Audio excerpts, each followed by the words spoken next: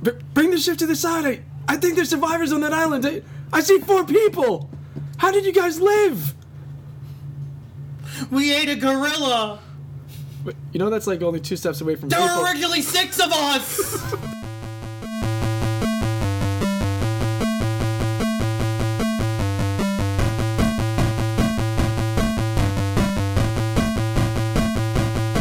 Welcome to Board Gamers Anonymous, a podcast about gamers and the insane fun we have at the table together. This week, live at our local Myriad Games on Staten Island. This is Anthony. This is Dan. This is Chris. This is Kim.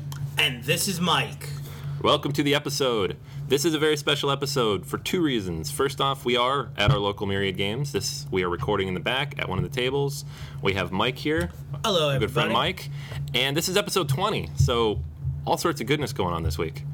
We're going to talk about a lot of games because we've gone to the 2-week format now, so we have a lot of games we've played, so we want to go through as many of them as we can, including the hotness of hotnesses right now, Robinson Crusoe, which we finally got to the table, and a bunch of other stuff. Study in Emerald we played recently, got a couple others that came out, but it's going to be a big, hot podcast. Listen through it. No more holiday gifts to listen to us open. But that is this week. All right, so first things first, we have a few Kickstarter things we wanted to talk about. And one of them, actually, we got a great email from the guy who's putting it together, Joey. And so we took a look, and it looks really awesome. I know we watched the videos. I know I think it just hit its funding just the last couple days, and it still has like 3 weeks left. And it's called Chaosmos, I think is what we call it. Yeah, and I mean, the game looks really awesome. It's basically it's almost like espionage style where you're going around planets, you're trying to find the ovoid. It's an artifact that'll save your planet when the rest of the universe is caving in on itself. And the game looks amazing. In the middle, there's like this countdown dial letting you know when it all just ends in a bang. And there'll be like items that can actually accelerate the time and decelerate. And basically, each planet has its own little custom envelope that when you go and you explore, your ship can only carry so many things. So you're going to choose what you're taking, you're going to put the rest of the stuff back on the planet, but you can also like set traps. So when another player goes to that planet, there'll be something waiting for them.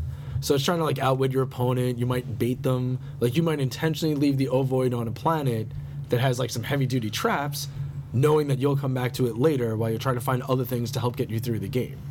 I mean, the components look awesome, the alien races look really nice. One of the things that I love is that there's the Mimic race. That's one of the Kickstarter add-ons where it basically dupes what other players are. My favorite type of card. But I mean, it looks really interesting. I'm already on for the backing in this game because it does look beyond awesome. Yeah, and it's cool because it's got a little bit of that abstract look that these sci-fi games have, but it has minis too, which is awesome. So they, whoever did the art design in this did some really cool looking alien races. So it's not your usual little green man. So it reminded me a little bit of a Cosmic Encounter that way. Like they took some time to make some cool looking races. Now, you mentioned with Cosmic Encounter, for playing Cosmic Encounter, and Chris, you might even want this for Attack Wing, one of the add-on items is like a space playmat. Oh, great. So it'll give you like, that celestial feel and stuff like that for any sci-fi style game. You can always use that as like an alternative terrain for like Star Trek, Attack Wing, Star Wars, Attack Wing, any of those games. It's definitely a nice little add-on. Yeah, and there's an option for a 5th player too, like I think at the 2nd tier. Yeah. So I think it plays up to 4 normally. You can get the 5th player, which I guess probably an expansion in the future. And if you have a local gaming store, definitely encourage them to get on this Kickstarter because they'll be getting 4 copies for what would only be normally 2, including a store demo. And that'll be a great game to show to other players. Yeah, definitely. So if you dig sci-fi games, if you dig, alien races and this is kind of a cool twist on that. It's not your usual trading or invasion and explosion type style. Yeah, or just trying game. to get the best warship or whatever. Yeah, so check this one out. And they have a lot of great stuff on the Kickstarter page too. Tons of videos so you can see how it looks and how it plays. Yeah, so that's Chaosmos. It's CHAOSMOS. And that's from Mirrorbox Games. So those guys are out in LA. And that, I think it has 3 weeks left, so probably when this comes out, we'll have about 2 weeks. So you'll have plenty of time to check it out. All right, so there's a couple other cool Kickstarters out there right now. One that I know everybody's talking about, and we actually been not arguing about it so much, but trying to decide if it's worth backing, is the Mega Man game. You've probably seen it. I don't know how the gameplay's going to be. It's hard to tell from the Kickstarter, but it has a ton of minis, so that's why it caught my attention. But then the price... Yeah, like the minis look nice and everything, but... How much is the minimum backer level to I think it's like a little high. It's not like a $50 game, right? It's 60 or 70. That's about. I mean, it's high, but that's about average for some games I've paid. No, like, let me ask you, because I know you're a little younger than us, Mike. Like, did you grow up playing Mega Man games, or? Not a lot. You never really, yeah, like. I played a few. I like the didn't X really, series. I didn't have when I was younger. The game systems I had, I went from Nintendo straight over to the PlayStation. Yeah, So I sort of skipped over the Sega stuff. So I was never really big into Mega Man when I was younger. Yeah. Now, Chris, you got to play that back in the day, right? Yeah, I wasn't a big Mega Man fan, but I knew of it, and I did end up playing it a little bit later on in a lot of the Capcom versus Marvel games. I don't know, for one reason or another, I didn't really get into the, beat Cut Man in order to beat the next guy and so forth, but it was always a classic, iconic character in the Nintendo universe, and it was played pretty much everywhere. It's pretty broad appeal to it. Yeah, because, I mean, I don't know, man. My theory is this. Unless that board game makes you punch walls and scream at the top of your lungs in rage, it's not going to capture what the old Mega Man games were. Because they were exercises in punishment. You had to die 75 times to know when that 30-second invisible brick will pop. Well, that was every classic game from, back in the 80s. It was just like, oh, you're so hard. I hate you. Yeah, but Mega Man was like a whole nother level. Oh, like yeah. when they went to the X series, a little easier, but those first 8 games were. Yeah, like I actually brutal. think the UN declared making someone play Mega Man to be a crime against humanity. So. I mean, it was like the first time where like there was like a wave of suicides amongst 9-year-olds. Like that's how pain-inducing it was. And for 1990, it was a dark time. It was, and for it as a board game. Well, I'm skeptical of it because it's a licensed product, and maybe because once burned, twice hesitant, as the saying goes. When you see. It's hard to tell because see the a licensed components game- look awesome. Yeah, they do. I mean, that's the thing. It might be one of those ones we wait on, but I know it's something that. Well, I'm sure everyone's Brian's talking gonna get about. Yeah, Oh, exactly. yeah, well, Brian, Brian's got it. We're It's already good. backed it. Yeah. I mean, So the minis look beautiful. Yeah, they Yeah. are gorgeous. Well, this is definitely going to be a must-have for collectors, because even if the game's not great, you can always put the figures on a shelf. Yeah, I mean, I would probably do that. yeah. But, Yeah, if you loved Mega Man as a kid, why are you not backing this game? no, I think If you're one of those, Because you don't type have of 60 people. bucks to just throw away in a couple of Well, minis. 70. It's 70. Ooh. 70. Yeah, the early bird was 60. So, but that's Mega Man. I don't know if any of us are going to back it, but it's something that's out there. If you love Mega Man or if you love minis, maybe. definitely take a look at it, especially if Brian. it's something you played in the past. The only question is, do games like this who try to bring non-gamers into the hobby, once they play a game of this, supposed hobby level, if it doesn't work out, if it doesn't play well, like some of the other video game IPs, do they just pull out of hobby gaming at all? I mean, could it be bad for the industry? Yeah, I mean, if the game is bad, I could see that. Or But it could- how many licensed games are bad? There's a lot of them. So Yeah. It might even be like a board game like And- Madden for them, where it's like they get that board game and they play just that every so often. that's true. That's true. Like, how many people do we know who do like War Machine and they play Hordes or that. High Command? Just Catan. I know some people Yeah. that they have Catan, that's it. They don't care about getting other versions of it or other games. They just play Catan. Yeah, and that's their Euro. That's the highest level they're going to go, which is great. It's fine, but the wonderful plethora of games currently behind us maybe would not interest them as much. But if a lot of video game companies I hear now are encouraging their designers to mess around with board game development to connect to that classic sort of design element, to get to that base level. It's hot right now. So, Yeah. if nothing else, people are willing to put the licenses out there, it looks like. Yeah. Like Capcom was like, sure, why not? Yeah, They're not making it. Someone else is making it. And that's a good sign too, that outside big companies are starting to see value in the hobby game market. Yeah, so that's definitely something to check out. If it's on, if it's on your radar, I'm sure we'll play it at some point. I'm sure somebody we know here Yeah, will Brian's pick gonna it get up. it. We'll play it, and then we'll be fun. Yeah, so we'll tell you how it is when it comes out. comes out. And I don't know when that's supposed to ship. It's got minis, so probably October or something. But if we're lucky. yeah. All right, so I think those are like the two big Kickstarters that are on our radar, at least right now. In terms of other news, I know we got a lot going on lately. After the holidays, we kind of kicked some of our local outreach into high gear, especially Chris. You've been all over this. Sure. Recently, part of Board Game Anonymous, we went out to the New Jersey Board Game Meetup, which is right over in Edison, New Jersey, but they actually spread out throughout the whole state of New Jersey. And I had an opportunity to meet a lot of those great gamers over there. And typically they play over in the Menlo Park Mall, but as we want to do for everybody, including you, the listeners out there, we really want you to come out to Myriad Games in Staten Island. It's a great place to play, a lot of tables, a lot of fun, and a great selection of games. So at this event, I got to meet Aldo, who was running the event, and Steven. and we got to play some great games. We played, first off, we played Coup, which I got to teach for some people, and that was a lot of fun. We had actually 10 people playing that game.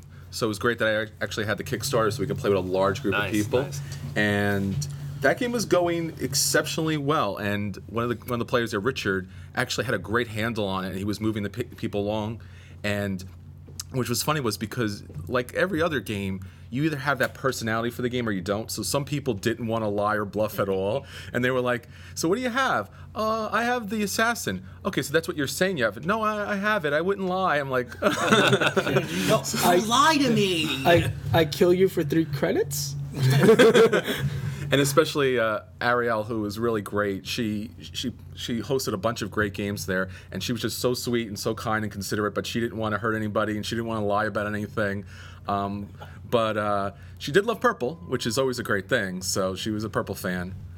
I also had an opportunity to get in a couple of games of Werewolf, and I was actually able to host one of the games. I'm like, yeah, this is going to be great. I'm going to be able to host this game. And then the first round, the seer was able to pick out the werewolf.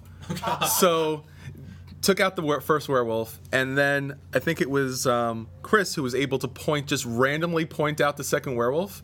And I'm like, well, that was fun. So that was like literally the shortest game of Werewolf I've ever played. Were they doing the Team Reckless of just rolling dice and that's who they were picking? No, they actually nailed it. I couldn't believe it. I know every once in a while the seer gets lucky and they're able to actually catch the person, but otherwise, who knew that they would be able to pick out of like 8 different people who the person was.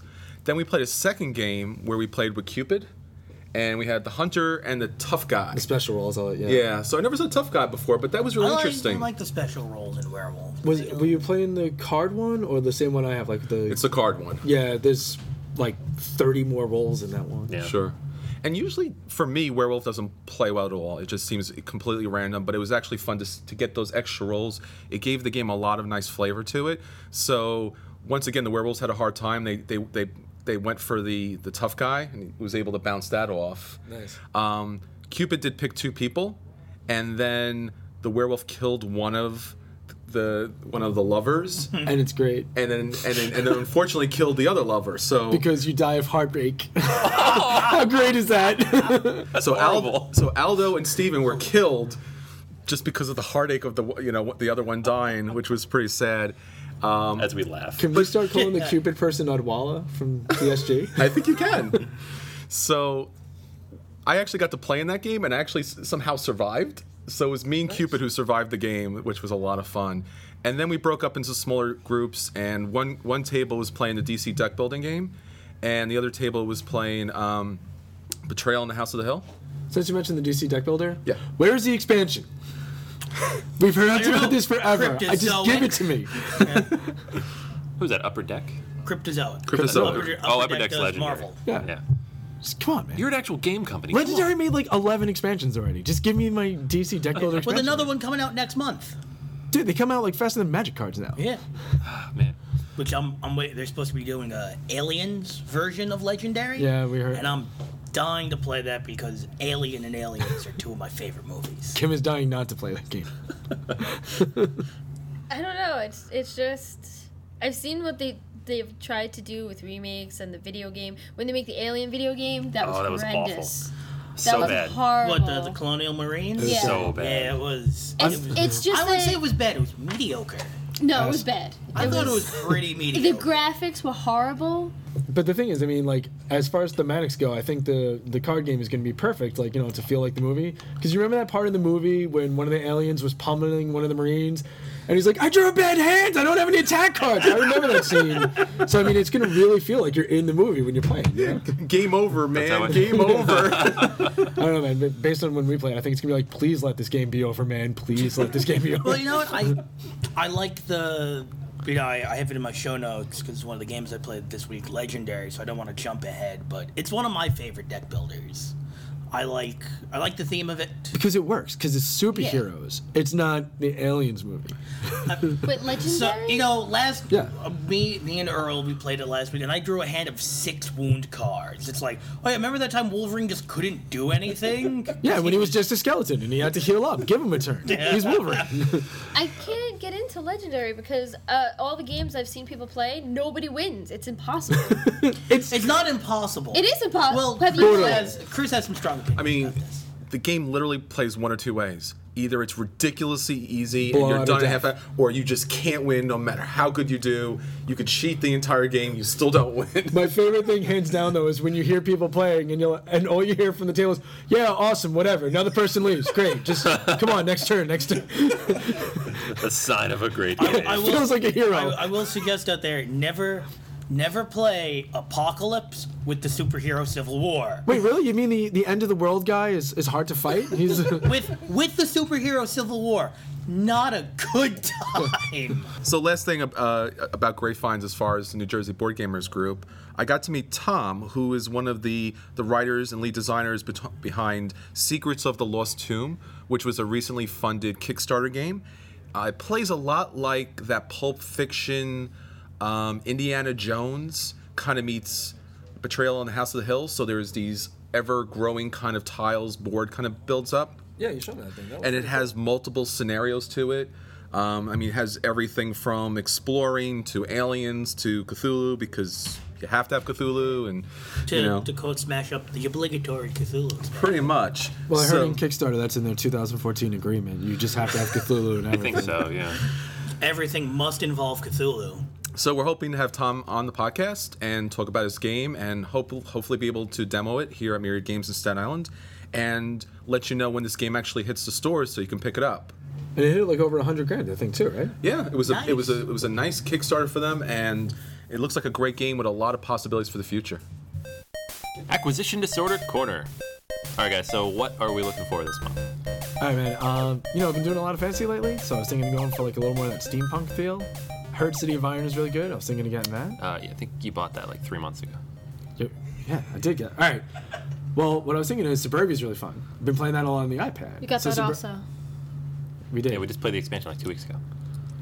All right. Well, Mythic Battles should be a good 2-player game for me. I and got Kim. that for you for Christmas. I don't think there's anything I want now. Yeah, What's we- going on? I have all the games. I think Christmas was very good or very bad to us. Yeah. It's good to us, not so much for my bank account. I have Amerigo too, right? Yeah, Yeah, I'm there good. you All go. right. Amerigo. All right, so I'm covered. We should have taken a picture of that stack next to you. Like, we could measure your height in games. Yeah, I'm actually. Next to him, I couldn't see him. Well, me and Dan actually piled all the games that we got on the dining room table. and Well, took you got to be pictures of it. careful Really? with Kim It's because big. they will kill Did it her. look like They'll our fall down extra and life bury pile? her. They're taller than me. Yeah, we're gonna have to call like a rescue crew that does, the avalanche rescue, and by the time we find you, you'll have frozen to death. You know, I'm still here, right? I'm still alive. Didn't happen. It could happen. Why are you calling me dead? I'm just saying. All right, so I think we're going to skip Acquisition Disorder this week because we've acquired everything. Except for one thing that me and you were eyeballing. Manhattan That's Project. true. I do want to check that out. Bombs. Because nothing is greater than a game that can be measured in mega deaths. Yeah, well, I was figuring, we had our Christmas cheer and we spread joy, and we have our New Year. So now we go back to games of killing. Yeah, it is January. Yeah. Nobody likes January. Yeah, I mean, like, all that Yeah. good spirit stuff is out the door. It's cold. Time It's to wet. mix. It's been- icy. It went from You're a negative mailman. 20. You hate January. And you know what makes it nice and warm? Nuclear winter. Exactly. So as a quick synopsis, though, Manhattan Project is basically like a worker placement. And what sounds really cool is it's a game where you're trying to ramp towards that engine to start doing mass production, but you can send spies, use your opponent's buildings. You can actually like take out centers by doing bomb attacks. Sounds kind of interesting, and I mean, it sounds like a more aggressive worker placement than like what we're used to. Yeah, So I want to check it out. I do like that idea. All right, so we're going to cut it there for Acquisition Disorder. We're just going to jump right to what we have played because we have actually started playing some of the games on our lists. Huzzah! Huzzah, indeed. At the table this week. All right, what did we play this week? Who wants to go first? You want to kick it off, Chris? Okay, well, I had a chance to play Back to the Future, the card game. Now, Mike might be interested in this a little bit because it really is It's Chrononauts with a reskin. exactly. And I love Chrononauts. And I love Back to the Future. But I've heard that it's kind of Terrible? I've heard if you have Chrononauts, you don't really need it, and I have Chrononauts with all the expansions already. Okay. So this part is going to be really boring for you because it's exactly what you said. I'm sorry. I'm still here. All right, for the people who don't own it, Chris, how does it play? So you lay out a table of cards, and each card has a different event that follows in the past. And as a time traveler, you'll have the opportunity to go and change those events. And in this case, flip a card over, which could cascade over a number of other cards and change the events that happen in the future. You have a special condition that you want to happen based upon the character that you play in the game. So you're not playing the iconic characters of the movies, but you're kind of playing offsprings of them, people that are related to them, and you want certain things to happen. And if those things are accomplished, you go and try to destroy the time machine to lock everything down, and you win the game. Didn't you send me a text or something like you're like, Biff got Marty's mom pregnant after all, or something like that? It was really horrifying because there's that scene in the movie where that's some horrible implications right there. So if you remember from the first movie, Biff is taking advantage of Marty's mom, and Marty's dad actually gains the courage and the strength to take out Biff and win, Marty's mom, and they live happily ever after. In this game, you can flip over cards, change the events, and Biff ends up with Marty's mom and has a kid, and you could be that character in the game. So you could be the person to go back in time to make that event happen? Yay? Question: didn't that already happen in one of the movies where Biff ended up with his mom? That's the second Yes, movie, yeah. Okay, so But this is But it's different because Biff killed Marty's dad in that movie. It's heavily implied. oh, so in the I game watched Back to though, the the Future guy a was still lot. alive. Yeah, the dad. you basically can be the offspring of Biff and Marty's mom, and not in a pleasant way. Abomination. Yeah, and you can actually go and make that happen because that was one of your win conditions, and so it's horrifying. You don't get to play with the actual main characters of the game, which is boring. Do you ever go back to the Wild West like in the other movie? There is a couple of the earlier events where you can. So basically, you're trying to undo. Some of the characters try to undo all the good stuff that happened in the movie, which seems kind of sad. It almost sounds like Flux. Like you have a win condition and certain cards. Yeah. Chrononauts and Flux are I think Chrononauts is a superior game because it's got less of that suddenly the rules change kind of thing.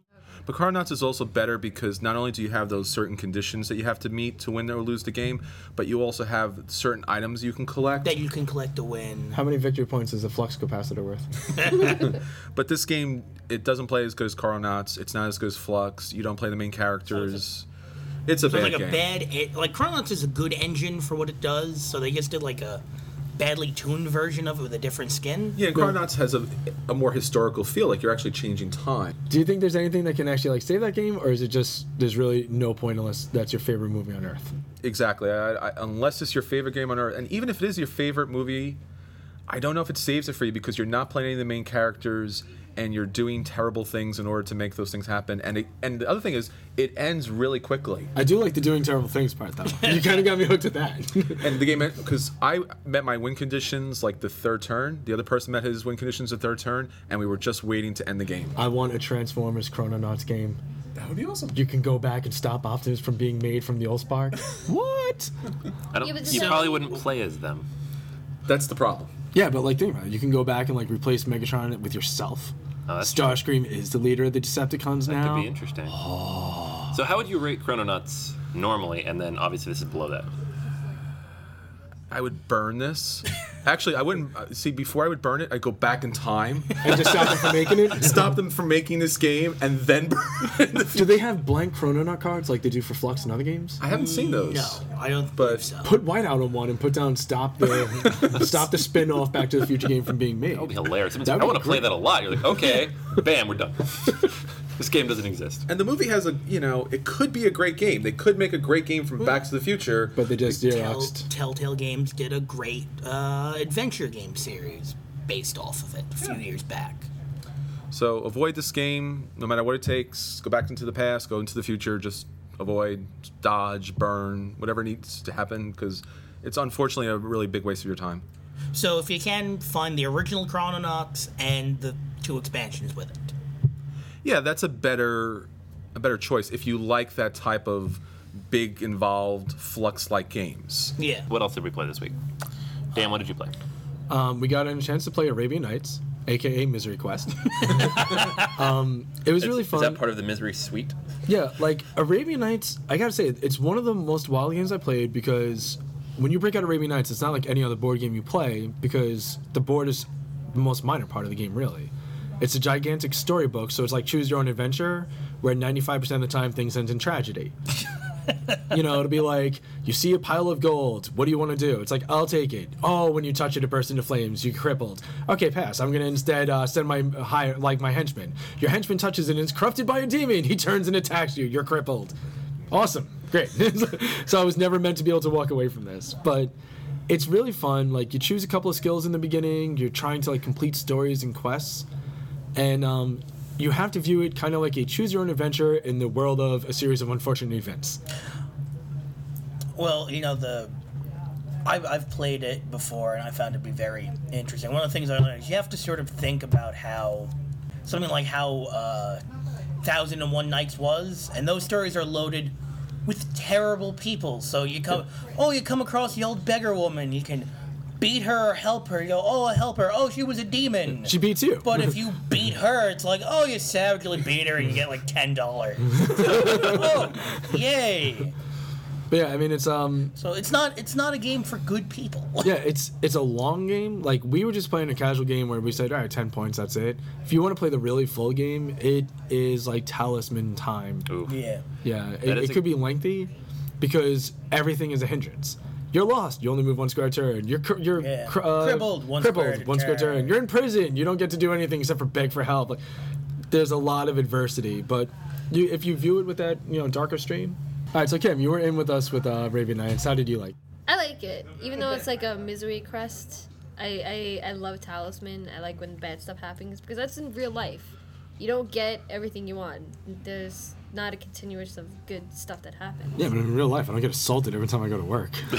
Technically, you do. That's true. That's true. This was a different time, Dan. Yeah. People lived to 27. They were lucky if they had all their fingers. Ifrits roamed the desert. This is a game I always wanted to try, and then I think after the first time you played it and described it, I was like, I don't know. You do have to give it a go, man. It is pretty fun. I think you would enjoy it. Yeah. I love storytelling in games, so any game that can take like RPG elements and make that work as part of a board game, I'm all about that. One other game we did get to play though, and Chris made the greatest city ever in, is we did Suburbia because we finally got Suburbia in. Yes, that's After right. 101 years, it finally came out. And it was pretty cool. I would have liked a little more buildings. Very few new buildings. The main thing is the new borders, Yeah. Borders are huge. which Chris instantly put to use. He built 2 borders right in the beginning of the game. Didn't wait to see what anything was. And my favorite was it was a radioactive field that you built. All in all, like I gotta say, the expansion is pretty nice. It adds, borders are a cool deal. The mid-game goals, one of them always increases income, and then the late-game goals are always going to increase your reputation. Yeah. So Adding more goals is always cool. Yeah, and I do like the fact that in those mid-game goals and the end-game goals, everyone can score them. So, like, take, for example, one of them is, like, a commercial estate or whatever, where if you have at least 3 commerce, you get +3 income. Everyone gets it. It's not the player with the most. Yeah. So that's a pretty fun add-on. Gives people a chance to catch up if they're falling a little behind. Yeah. Gives you something else to do in the game. So, I mean, I would definitely say you got Suburbia, pick it up. It's $30, can't go wrong. Yeah, and I would say be careful with the rules. We forgot to burn tiles. Yeah. Our scores got ridiculous. Borders work the same as when you buy any of those base 3 buildings, where you have to destroy a tile. And there are a lot of borders, and we used them all because they were new. Yeah. So the game went really long, and the scores were like, what did you end up, like 190? Something crazy. Yeah. He was pushing the edge of the scoreboard. Mushroom Cloud City. Well, the borders really offer a different look to the city, and I like that because when I started building a couple of tiles, I was like, yeah, I can use a border here, but the borders aren't the best things you could possibly get, because while they offer a lot of benefits, they offer a lot of negatives too, because you're throwing down something that, just like with any other tile, has a plus or a negative. So once that tile's down there, that border tile's out there, where do you put your guys? Where do you put your tiles out there? So I literally had I had a lake on one side and a radioactive waste on another side, and I had a bunch of buildings go up the middle. I'm like, this is not going to work at all. I had to move my city for you. I had to move because his was were- like all the way across the table at that point. You had like 2 borders on either side, all the way out, and then you built your city at the end of that. And my favorite was in the beginning. We're like, who would possibly live in that city? That thing is a disaster. And then he wins with 190. Apparently, everyone. Okay. It's a site, you go see the sights, the rare place where there's a beautiful lake that, It's like L.A. It's like, oh, beautiful mountains. Don't go over that mountain field because it's deadly radiation. Like the one thing I would love to see is I was thinking about this like with that Duke expansion where it's the blank tiles. I would love it if they just put out a pack of like 2 blank borders, 4 blank A, B, and C tiles. That would be pretty cool because it comes default with a couple blanks, right? Yeah, those are I mainly to remember like the replace. base game had a few blank hexes, Yeah, didn't they? So the base game comes with a couple of the blanks to replace if like something gets damaged or marked. But I would love to just make a few of your own. Yeah, like white ones. That'd be cool. I'd also like to see some maybe more fantasy elements. Maybe you had a tile was Area 51. Yeah, That would be or, cool. Or maybe like castles or just stuff that's more of I think we talked about this earlier, more of the iconic monuments, but also some interesting tiles that you can kind of throw around. I just gotta know because when you said fancy elements, instantly I was thinking to myself, oh my god, if there was like an Elven City, Sure. like if they made You could do anything, yeah. like with invaders. Oh, Did you do the campaign in the app yet? We gotta get Where on you get to Kickstarter. Essen? Yes. And they have all the Essen buildings? yeah. In German? It's like, why not do something like that with Yeah, they other have- cities? You could have expansion packs that are like Paris, London, New York, and then just have stuff from those cities. Monuments. That would be cool. Just like Civilization has, like when you build the Yeah. special monuments, Actually, and gardens. You could even do something like Stargate. You could one of the tiles could be a Stargate, and you can start a building on another area, which would be like another planet. All right, let's do it. All right, so I'm gonna leave. $1 million the podcast right- idea. Yeah, I'm leaving the podcast right now to get on Kickstarter. You want to join? Anyone Yeah. else in? Yep. We're- Yep, Sweet. rip it off Suburbia. Let's do it. Right. Maybe we shouldn't talk about this. We have so many $1 million ideas. Nobody has time to steal all these. No, I'm saying we don't want to. We're gonna steal this guy's idea. Oh wait, we shouldn't have admitted. I that. know. Yeah. Welcome to America, baby. It's a board game. What are you gonna do? So the reason we got to play Suburbia Inc. is because Kim had this epic Talisman game going in the other room, and they ran out of seats. So And we were made playing the Suburbia. correct decision. Wow. No. Talisman's cool, but you guys, how many do you have? Like 6, 7, 9 people, and you It- finished the game, It right? plays 6, but we did 9 because Just why not? we just had a lot of people, and like when we play games we do like a lot of house rules, and I got a lot of expansions, so everyone was able to have characters, and if they die they just pick new characters, so like nobody ran out of anything. No, the only one you didn't use was the Dragon expansion, right? Yeah, they all looked at it and were like, ugh, because So I think you have that's- to fight a dragon. But it looks so cool. I was gonna say, I think that's Kim's way of saying your gift was terrible and she didn't like it. Oh, I wanted to play it. All our friends said it was terrible. Yeah, I They know. don't like it. I made them take a vote. I was like, do you want to play with the dragons or are you noobs? And they were noobs. You should have just been like, well, it looks like I'm Wanna teaching do the this, game. or are you all really lame? Well, it looks like I'm teaching the game, so we're using dragons. Problem solved. Yeah. Like that's how you do that. Well, I think actually somebody said, let's be lame and not use the dragons. I don't know. I think Wow. that was Anthony. Yeah, right. Yeah. Who was that? I don't know. As soon as he didn't see the dragon on the board, he's like, yo, can I play Suburbia with you guys? Yeah. But I mean, the fact that you You got almost flipped the table. You had to hold him back. the fact that you actually got to end the game and like, At 4:30 a.m. yeah, but I mean, it was still under 6 hours, which that's kind of like a miracle in and of itself. I want to play this. I haven't gotten a chance to. You had like the table was surrounded, and Dan was like, "Suburbia expansion." I'm like, "Yeah." I know, that was hard. Yeah. And Chris, you pointed out that I sounded like I hated this game on the podcast when we talked about it. I don't. I actually like it a lot, but it's one of those games you can have a bad experience with, and I was just really happy that the game ended with a slightly less bad experience, so that I'll want to play again. But yeah, we should get out again with the dragons, because otherwise, why are we playing? We're not noobs. We're not lame. Yeah, we're not noobs. Seriously. We have a podcast. yeah. Plus, the best thing about Talisman is you can play that game endlessly and never use the same person twice. Every There's so expansion, many. more characters, more characters. There- Like, Yeah. by the way, Kim, what was that game that you mopped the floor with me in recently? America. Love the games, don't get win it though.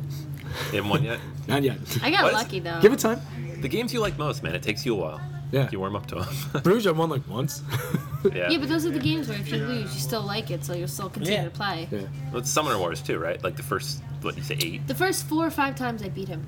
I beat him savagely. To be fair, I had the exact same experience with Summoner Wars. But wait, so- and then he cheated Because wait, Because I attacked the wall and rolled high. you didn't attack the wall. You stole my wall, so I couldn't summon anything. For our longtime listeners, this is an ongoing Yeah, conversation it we've is. had.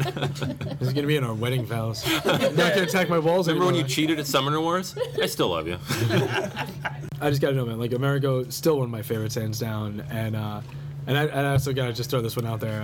Recently, I heard that somebody said it's the worst game of the year. To quote Jamie on Secret Cabal, that's outrageous. That is outrageous.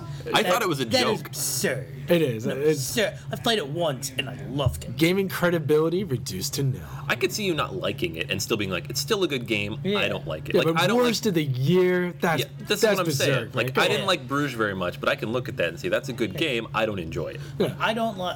I really don't like Agricola, but I'm not going to sit there and say, oh, But it's worst solid. game ever. Yeah, it's not your got theme, some but it's good- solid.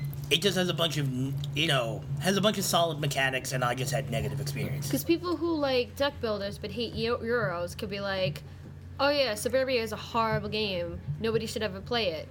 But it's only because of their preference. Let me just go. What would you say is the worst game of last year? Gutter Gnomes? Did that come out last year? Even if it didn't, it's not a. Your answer It's should hard to never play. be Amerigo. Mike, what was the worst game last year? Augustus? Perfect. Chris, what was the worst game last year? High Parade? Commands? Yeah. Oh, Parade. Yeah, he did hate Parade. I was surprised it wasn't High Commands. Those are fighting words. It was only because of coasters. Because I remember he did not like High Command either. High Command was just there's Not better your thing? there's better High Command like games. It was just I'd rather play Smash Up or a couple of others that use the same mechanics. But What about you, man? Worst game of the year? Garden Gnomes. But the point is, your answer is not Amerigo. No, it's not Amerigo. Like, Or not Masquerade. The list is That's crazy. great. It's a good game. The list is absolutely nuts. So anyway. All right. So we like America. We reviewed it before. You can listen to that review on our earlier episode. We're not going to talk about it again because we obviously love it.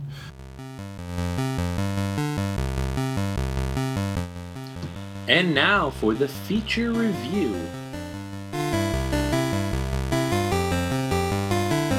So this week's feature review is Robinson Crusoe: Adventures on the Cursed Island, arguably one of the hottest games available right now. This game was originally released in 2012, but it has been out of print periodically, off and on, throughout much of 2013.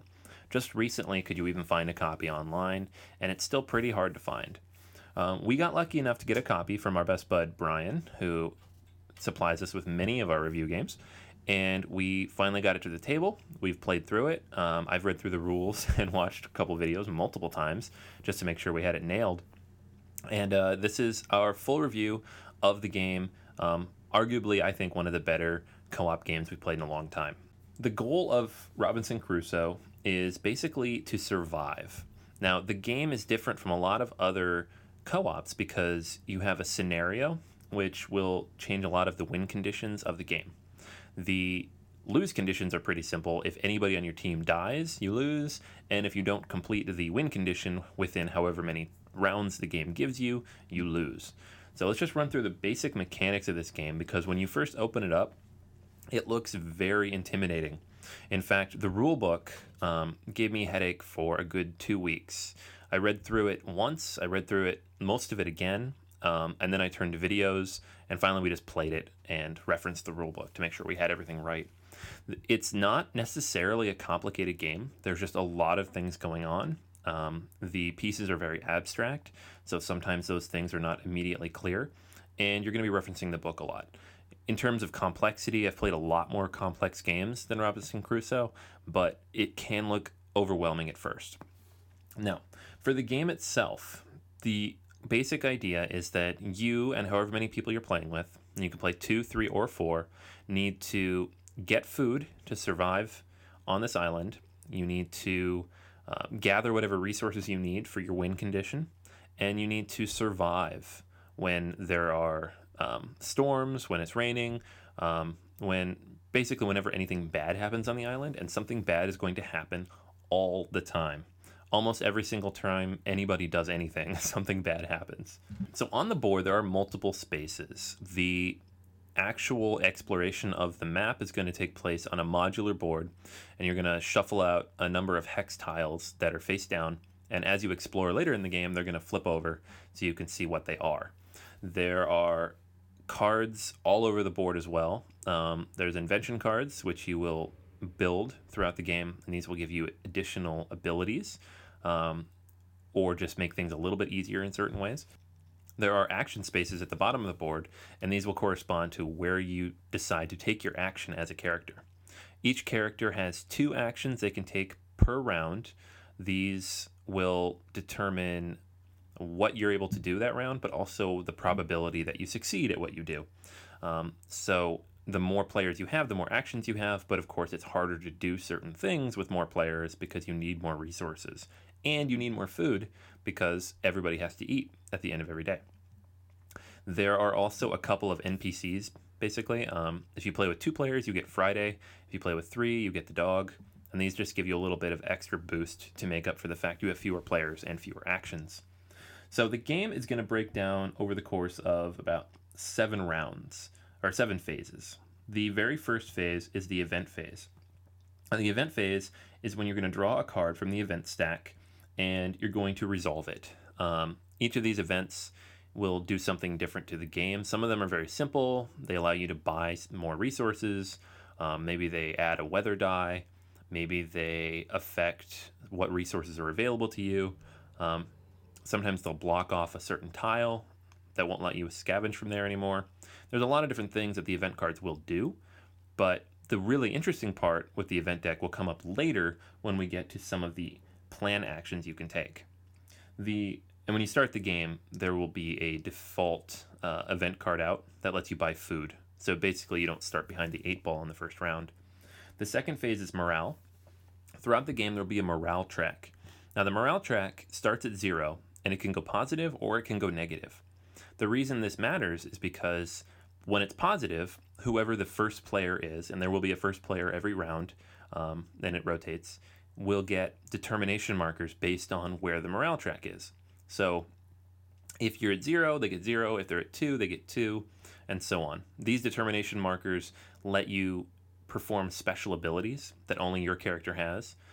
Some of them are pretty good. I mean, the cook, for example, can convert food into medicine, or can make a certain amount of food feed more people, which will come in handy later. The exploration abilities allow you to explore more easily. The builder can build things a little easier. There are certain little bonuses, and like any co-op game, it basically makes it so certain characters need to be taken care of more than others, depending on what time of the game it is, to make sure you get those abilities and that they have the determination points needed to use them. Almost everything in the game is shared, except for determination points. So it's actually going to be very important where that track is on each person's turn. And there are other ways to get determination points as well. For example, if you fail a roll, there's usually when you fail the roll, you get determination points instead. So you're never completely out of luck. Now, the morale track is going to adjust based on a number of things throughout the game. And the reason it matters if it's negative is, A, if it's negative, you lose determination points. But B, if it's negative and you don't have determination points to lose, you're going to take damage. Damage is not easy to heal. You only have so many points of it to start with.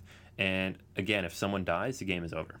So it's very important that everybody keeps a close eye on their damage track at all times, because something can swing really quickly, especially with that determination track if it gets to -3. Okay, so this third phase is production, and this basically lets you gather resources based on where your camp is located. So every tile on the map has 2 or 3 little markers on it that tell you what you get from there. So there'll be food markers, there'll be wood markers, there'll be fur, there are hunt cards, and these just allow you to get something every round, even if you don't produce later. And it's basically a way to make sure you don't run out of completely everything. So you'll start every round with at least 1 food, for example, if your camp has a fish or a parrot on it. Phase 4 is where a lot of things happen, or at least where you plan out a lot of what you're going to do. This is the plan action phase. And the plan action phase lets you place your pawns on any of the action spaces. So you can choose to use the threat action, which is whatever's on the event card. And there'll usually be a threat action at the bottom of it, and it tells you what you can do if you put your pawn on that card. There is hunting, which allows you to go after whatever beast card is on the hunting space. This is interesting too because you have to actually move a card from the beast deck to the hunt space, which requires other actions as well. Then there are the three major actions: building, gathering, and exploration. Building lets you build one of the inventions. Gathering lets you go to another space on your explored map and gather resources like you did during production. And exploration lets you flip over a new tile. Every time you flip over a tile, there are little bonuses on that as well. Then there is the arrange camp or rest action. Arrange camp is going to basically let you boost morale or gain determination markers. And rest just lets you heal. Now, the interesting thing about actions is that you are only going to get the benefit guaranteed if you place 2 pawns on that space. So if you only put 1 down on exploration, you're going to have to roll the dice. And the dice vary per action, but one of them will determine if you succeed or fail. The next one will determine if you get injured. And the third one will determine if you draw a card. These are all separate. So you can succeed and still get injured. You can fail and not get injured. And drawing a card, again, independent of those 2 things. So if you are not willing to put out 2 of your pawns on a specific action, you are rolling the dice a little bit. Now, each of these actions, there's a different probability that you'll succeed. Most of them, it's more likely than not than you will, but there's always the chance you fail and the chance you take damage, which is a big deal. And those cards are not necessarily a good thing. So it's important that you measure that out. If you put 2 pawns on any space, you automatically pass. But then you've used a pawn that could have gone somewhere else to guarantee that action, and you have less actions elsewhere. And as you get further in the game, you'll see how big of a deal this is, because let's say you need food, and you use up 2 actions on exploration, and you don't get any food when you flip that exploration tile, you're probably not going to have enough food at the end of the round, and that's a big deal. Okay, so after you've placed everything out, you're going to resolve. You go through in order. You do the threat action first, then the hunting, then the building, then the gathering, then the exploration, and anything else you have out there. You roll the dice if necessary. You draw whatever card it is. You resolve that card, then you move to the next action. For hunting, it's a little unique because you need 2 people to go hunting. You can't go with just one. We actually made a mistake when we played the first time where we let just one person go hunting. Probably made the game a little easier. It's very important that you put 2 out there. But you get a lot of food usually when you're hunting, so it helps to balance the game a little bit. Okay, after you've done all that, you're going to go to the weather phase. Now the weather phase, usually early in the game there is no weather. It's supposed to simulate summer. It's pretty nice out. But as the game gets on, it's going to get a little harder. These weather dice come out.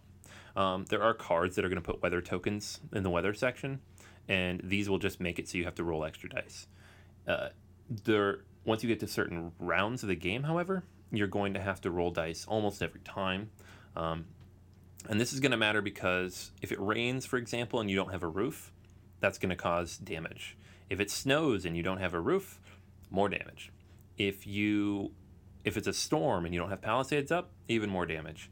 And every time any of these happens and you aren't protected from it, you lose wood and food along with the damage. So it can actually start to stack up really fast. You might think you're okay, and in the course of a single round, take a tremendous amount of damage. Someone might even die that quickly. So it's important that you're always protected. Finally, there's nighttime, and this is when you feed your people. So you need to discard 1 food per player. If you don't have that food, somebody needs to take 2 wounds. So you're just going to say you have 4 players and you only have 3 food. One person chooses not to eat, and they take 2 wounds. So you can decide who is going to be affected by that. But it's important that most of the time you want to make sure you have enough food. The thing about food, too, is that it does spoil unless you have certain things. So if you don't have some method of keeping your food, or if you don't have preserved food, the food will go bad, and you might overproduce one round and not have enough the next. Finally, if you don't have any shelter, you're going to take another damage per person. and you'll get rid of all that food because it is the end of the round. And that is it. That is a full round of Robinson Crusoe. Now, the reason that this game seems so complicated is because there are so many options and so many tokens. There are different wood cubes, plastic cubes, markers for different spaces. There are different things that affect the morale. There are different event cards. When you pull a card from any of the action spaces, let's say you explore with only one pawn and the dice roll says you have to draw a card, that card, if you decide to resolve the top action, and a lot of times you'll have an option, the card's going to go into the event deck. And when it comes back out of the event deck, it's probably going to do something bad to you. For example, one of the cards we had let us take 2 wood right away because we found bamboo on the island. But when the card came back out of the event deck, our roof broke because bamboo is not a very good wood and it's pretty weak. So the thematic string there basically is that, hey, we found some free wood, that's awesome. If we take it, however, it's going to break because it's not very good. And that's part of the charm of the game, is that every decision you make eventually comes back in some way. So it's not, you're not just constantly making decisions like, oh, we're going this step closer to this or this step closer to that. You're going to see the results of those decisions constantly as the game evolves. Now, there's a lot more going on here. There are some other mechanics that aren't in the very first scenario you play. Each scenario twists things up a little bit. Some of the tokens do things that only happen in that scenario. There's different ways to play based on how many players you have. Some of the cards will change depending on the layout and scenario of the game. So it's a game that's never quite the same. You could play it 4 times, play different scenarios every time, and still be reading the book by the end of the 4th time. But that's part of the joy of this game. It's so much fun as a co-op because it really puts you into those shoes of a castaway, trying to survive, trying to get off that island. And it's definitely, in my opinion at least, one of the better co-ops to have come out in the last few years. All right, so that is the gist of Robinson Crusoe, Adventures on a Cursed Island. Let's hear what everybody else has to think. All right, so what does everybody think of Robinson Crusoe?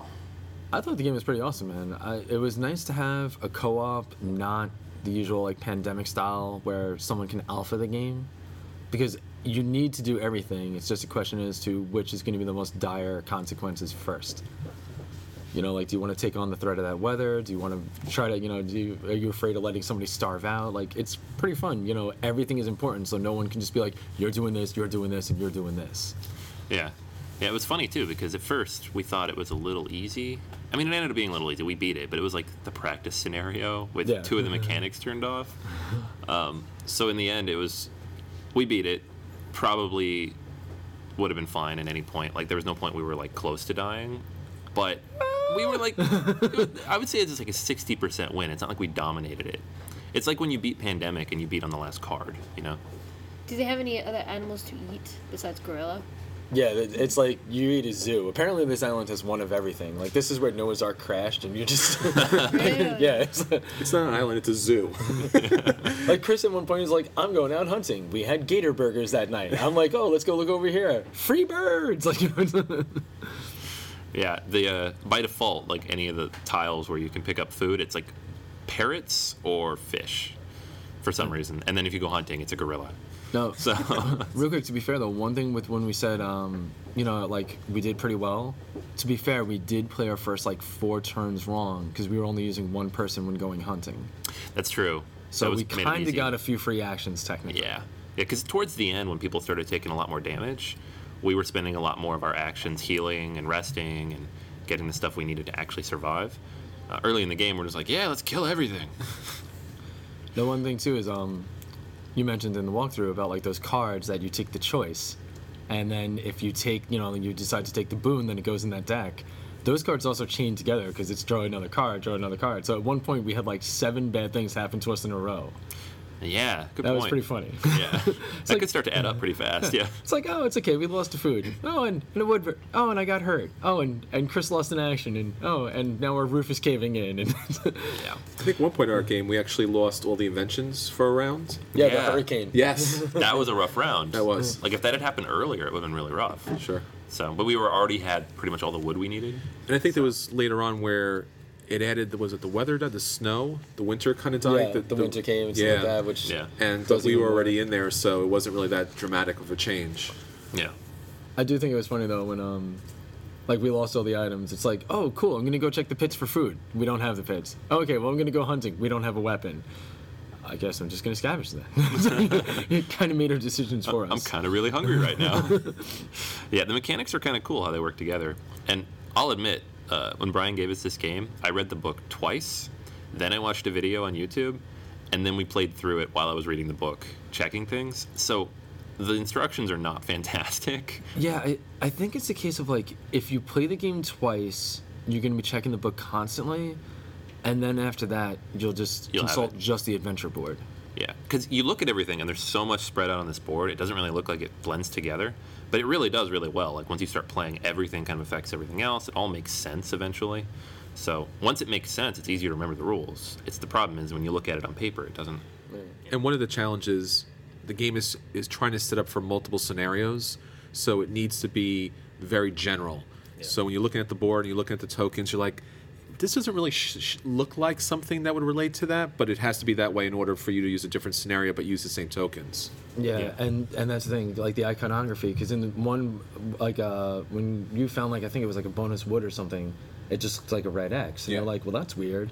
But then we found out there's like 5 or 6 chips that in every adventure they mean something different. So it's like there'll be one that has a line through it, and one that looks like a blood stain or something. So like in this adventure, it might be that, you can take 1 wound less when hunting. But in this adventure, it means you can go like 1 further out when you're traveling or something. So it's the same token, but it's 7 different things based on the scenario. Sure. What scenario did you guys play? We just played the first one, the Castaways. And it's kind of like the Welcome to the Game version where you're not going to get destroyed. Like in the Cannibal Island? Yeah, right? Yeah. So the game comes with 6, I think, and some of these look brutal.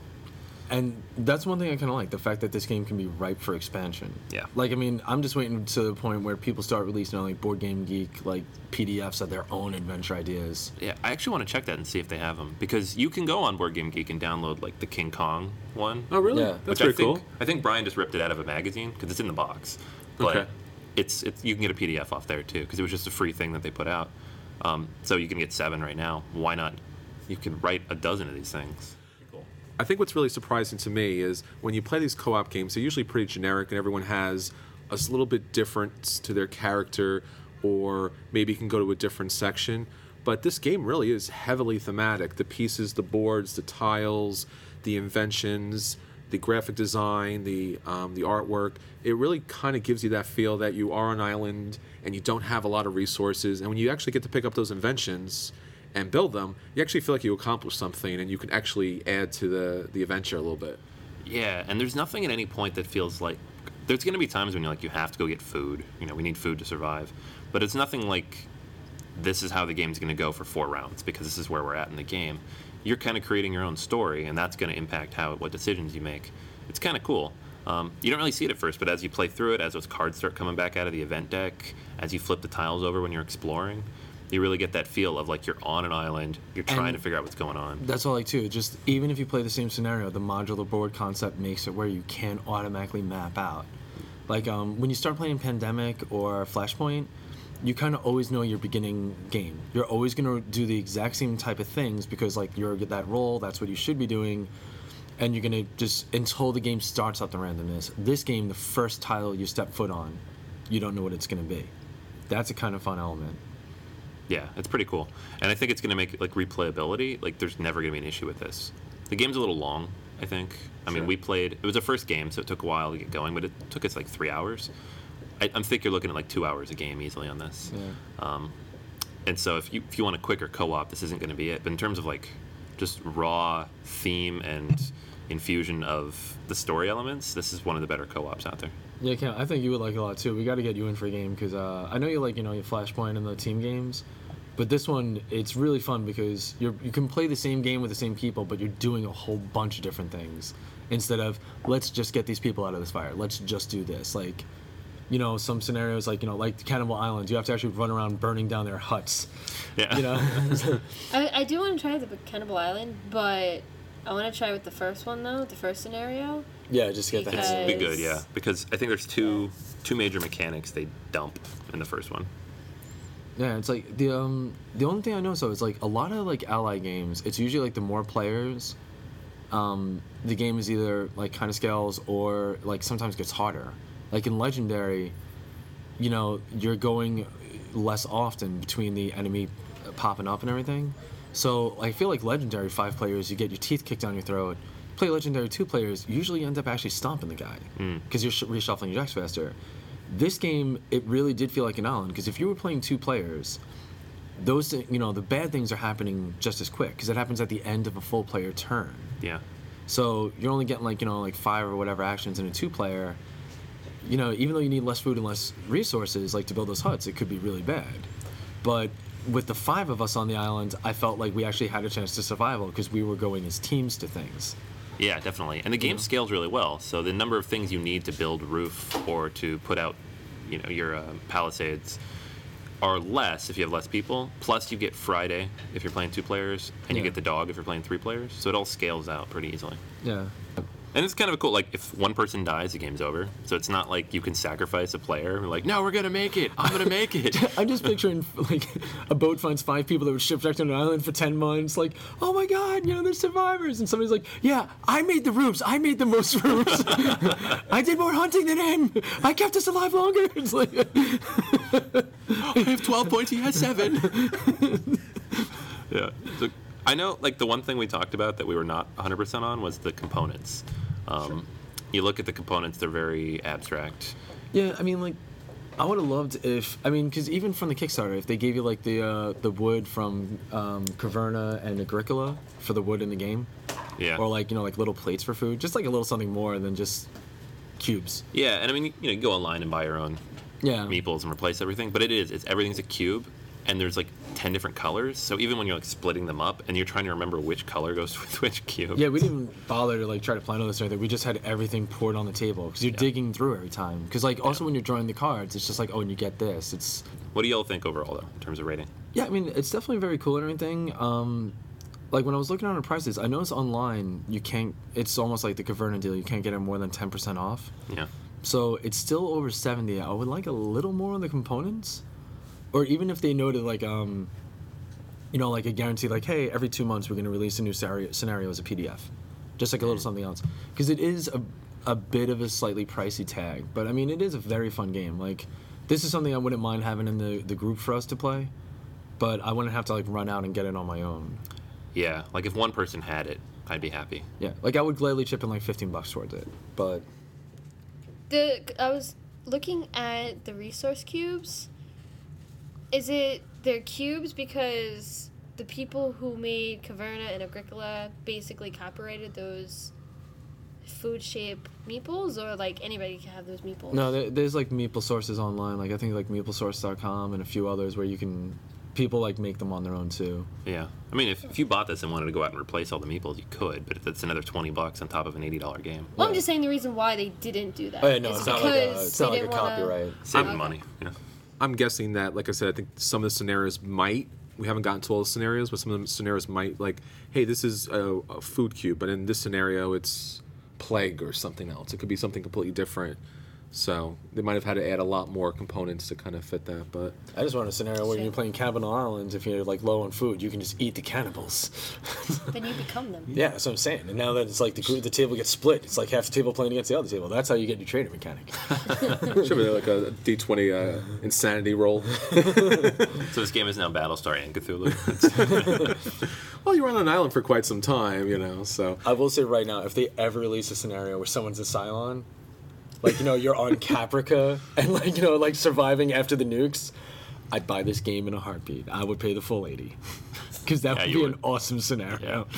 It'd be pretty cool. They're like, why are all these inventions like shovels and stuff? Just go with it, man. Just go with it. Yeah, it's like a laser spade. And So this game is it's a play for me, and I think like everybody else said, if somebody in your group has this, thank them very much for going through the rule book so extensively like Anthony did, because I think you need a really good friend to chug through that and then go through the components and try to set up these scenarios. It's not an easy task, and it's not for your new co-op player kind of jumping into this, because there is a lot of blank generic components and pieces and scenarios that you have to set up just right in order to play. And I think that's like when we started playing for the first couple of rounds, there are things that you could easily miss out on. So play it if you can, if somebody has it, but I would avoid it, especially now at this price tag. I think it's a little high for the components, but still a great game and really something you should try if you have like a senior player who's actually played through the different scenarios and can actually kind of like GM the game a little bit. I definitely want to try this out. I'm not going to rate it because I don't know how the gameplay is. From what I saw, it looks interesting, but I noticed that when I rate games before I play them, it's kind of bad because I'll be like, oh, that game's not that good, and then I'll play it and I was like, I love this game. So I'm not going to rate it yet. I want to try it out first and see how it goes. It could be a buy, but also your wallet too. You have to take in consideration. You might want to get 5 survivors to each chip in like $20. Yeah, right. So I would say if it was $60, it would be a buy for me. I think it's really good. It's probably the best co-op I've played in terms of just overall theme. Felt really into it. Like most co-op games, I get kind of bored halfway through. Like you want to beat it, but if it doesn't look like you're going to, you're just like, eh. Or if it looks like you're going to, you're like, okay, so this game's already over. We won. It's nice to have those dice mechanics in the game too. So like you and I can both go on a mission to ensure it succeeds, or roll a die and see if you're going to accomplish the task. And it's not just accomplishing; it's accomplish the task, lose health, and then what was the other one? They get to receive a card. Yeah. yeah. So there's a lot of possibilities, not just success or failure, which was nice. And the card's almost never good, despite what George kept thinking. He kept getting excited. Woo, I get a card! Like, George, bad. Cards are bad. I still remember my favorite was in the very beginning, that first card with you, Chris, when you're like, why wouldn't we want the wood? And then that was the first of the 7-card chain of bad things that happened. Well, that was the bamboo, right? Yeah, and then it broke. Yeah. Yeah, because what I love is like that every time you take those bad cards, you're shuffling it into that deck. So you're like, there's only 1. There's only 2. There's only 10. But they can all be in a row because you're reshuffling every time. Yeah. Yeah, so for me, it's a buy, but the price kind of knocks it down to a play. I'm not personally going to buy it. If I ever saw this, if, say, they started printing more copies than they have, which is... I don't know if that's going to happen because nobody can find it. But if they say they do and it, cool stuff gets it for $60, I'd pick it up. Yeah. All right. I'm glad that Brian the backer got it, so this way we can still get access to it. Yeah, it's in the store, so we're going to play it. Our Meeple backer did quite well for us this time. All right, so that is Robinson Crusoe: Adventures on the Cursed Island. One of the better co-op games I've played in a long time. Definitely. All right, so that's everything for this week. Next week, well, I guess 2 weeks from now, we will be covering Caverna, which Chris has got. He's actually got it in front of him right now. He's putting it in the Playground boxes so he can actually put it back in the box. That's true. But that is everything for this time around. This is Anthony. This is Dan. This is Kim. And this is Chris. And until next time, we'll save you a seat at the table. All right. So in Caverna, that box is literally the biggest box I've ever seen for a game. It's huge. Yeah. And once you open it, you can't put it back without massive reconstruction. Yeah. How much does that weigh? 47 pounds. I 47. think it weighs more than camera. Yeah. It's really got a lot of... Everything was more. It's pretty much true. All right, so here's what we're going to do. We're going to see what's going to go faster. Him punching out the chits for that game or us sitting at the next round of Robinson Crusoe. Yeah, right. If we put on to Crusoe,